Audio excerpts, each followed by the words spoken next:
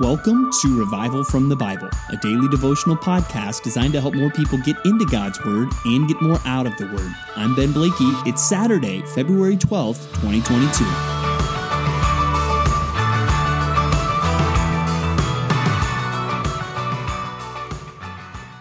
I'm guessing at one time or another, all of us have felt like we were begging Jesus for something. However, we're going to see three examples of people begging Jesus for something today, and we might not relate to them in quite the same way that we have thought about that. They're three incredibly different examples of people begging Jesus to do something. And I guess I should rethink that term even, because one time it is demons that are begging Jesus. So let's look at our New Testament portion this Saturday. Matthew 8:28 through 34, Mark 5:1 through 20, and Luke 8:26 through 39. And in these, we see the account of Jesus healing a demon-possessed man. And this one's maybe a little more famous of an episode because the demon reveals his name to be Legion, for we are many. And the demons are cast into a herd of pigs that then run into the sea. But the demons had clearly been afflicting this man, or even from one of the accounts, a couple of men, right? And it says here, we'll look mostly at the account in Mark today, Mark 5. It says that this man lived among the tombs, and no one could bind him anymore, not even with a chain, for he had often been bound with shackles and chains, but he wrenched the chains apart, and he broke the shackles in pieces. No one had the strength to subdue him. Night and day among the tombs and on the mountains, he was always crying out and cutting himself with stones. What a miserable thing, both for this man who seems to be afflicted, also the terror he must inflict on others, even as they try to bind him and he breaks shackles and chains. What a power this demon had. But as Jesus comes along, this man falls down before Jesus. And crying out with a loud voice, he said, "What have you to do with me, Jesus, Son of the Most High God? I adjure you by God, do not torment me." For he was saying to him, "Come out of the man, you unclean spirit." And so there we see that they're calling out to Jesus and adjuring him. Later we'll see begging him not to torment. And after he reveals his name to be Legion, for we are many, in verse 10 it says, "And he begged him earnestly not to send them out of the country." So we're going to see three beggings, and we want to learn something from each one of these beggings here. And the first is the demon begging Jesus not to send him out of the country. That should just be a powerful statement to all of us of the power of Jesus Christ. This demon was powerful. I mean, breaking shackles, breaking chains. Yet this powerful demon realizes it has no power in the face of Jesus Christ. And this demon is even begging Jesus because it knows that Jesus has the power.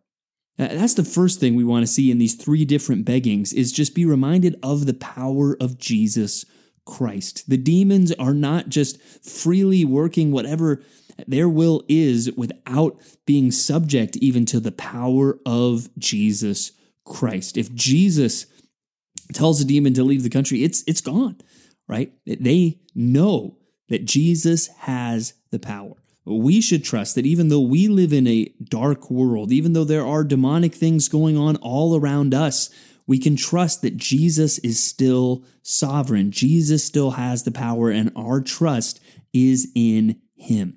And Jesus shows the power by casting out the demon. They get sent into this herd of pigs, and then they run down and they are drowned in the sea. But this man is now completely changed. Verse 15, that the people come to see what had happened, and they see Jesus and see the demon-possessed man, the one who had the legion, sitting there clothed and in his right mind, and they were afraid. The change in this man is so drastic that they are afraid. Seeing this man now sitting clothed and in his right mind, it is so shocking to them.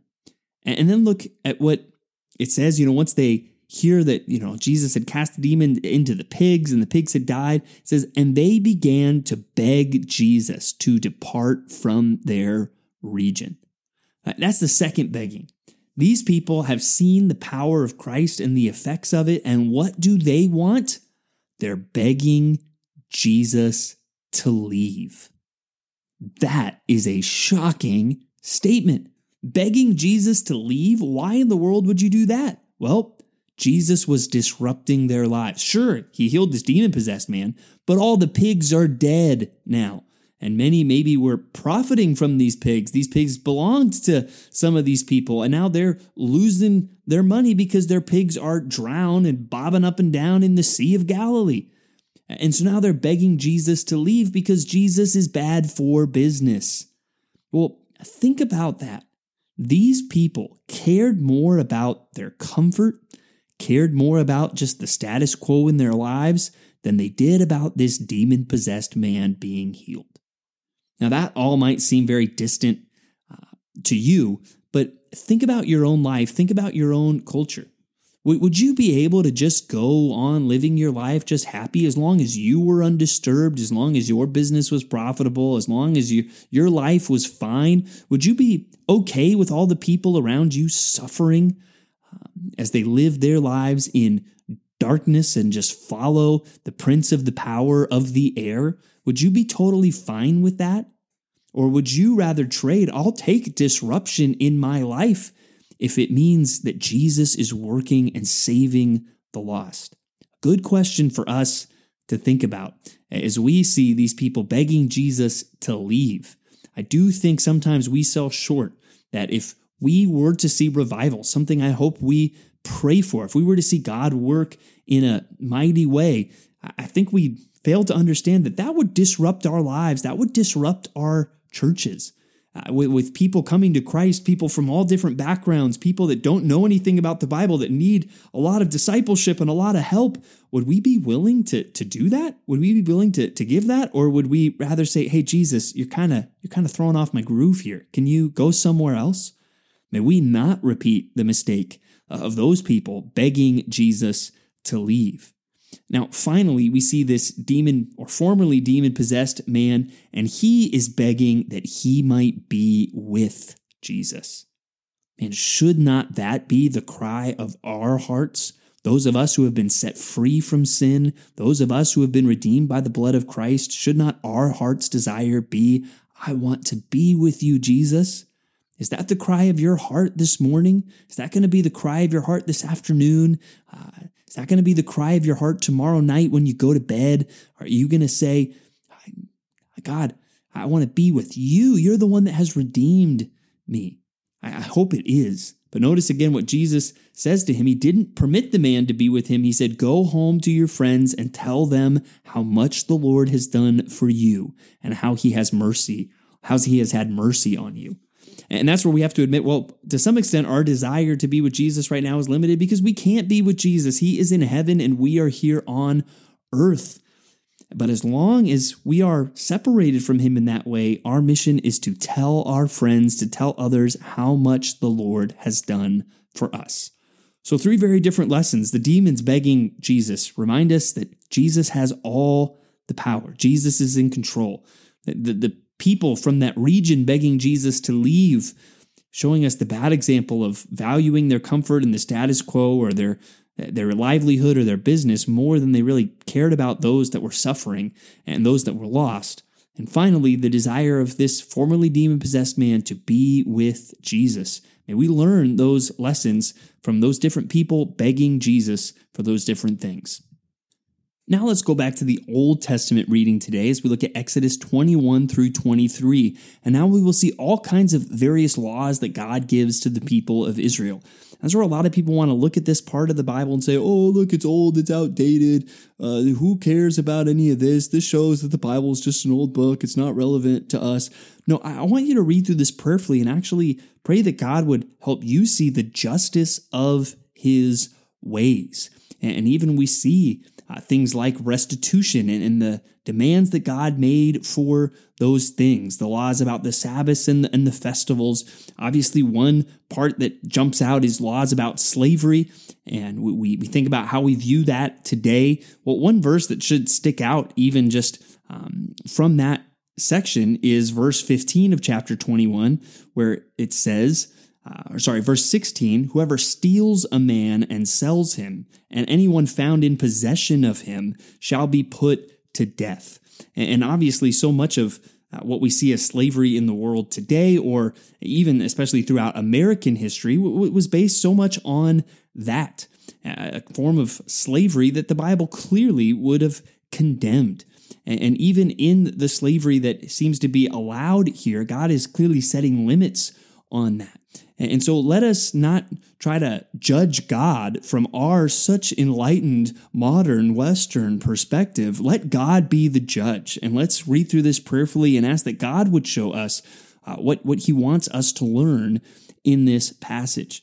And as you look at chapter 23, one thing I found interesting is that in verse 29, God says, I will not drive them out from you before you in 1 year, lest the land become desolate and the wild beasts multiply against you. Little by little, I will drive them out before you until you have increased and possessed the land. And even though I don't think this is the original meaning of the text here, it just struck me as one of those things that you see in Scripture that in some ways does parallel the Christian life, and how God, as he leads us forward in sanctification, it's not like when we get saved, poof, we're perfect, right? He doesn't drive out all the remaining sins from our life in 1 year, right? Even though sometimes we're like, well, why doesn't he? That would make my life better if I didn't sin anymore, right? Well, we got to trust even that God has a purpose in that. And we know part of the purpose for the people of Israel was that they would continue to learn to trust him. And even though some of those enemies were still present, they would continue to be faithful and to still do what he said and not to intermix with them or learn their ways or their customs or their gods. And we're going to see them fail that test. As we press forward in sanctification, may we trust God more and more each day. And may our times in the Word be something that really help us to do. Thanks for digging into God's Word with me today on Revival from the Bible. For more resources, check out revivalfromthebible.com. To learn more about Compass Bible Church Treasure Valley, go to compassbible.tv. The grace of our Lord Jesus Christ be with you.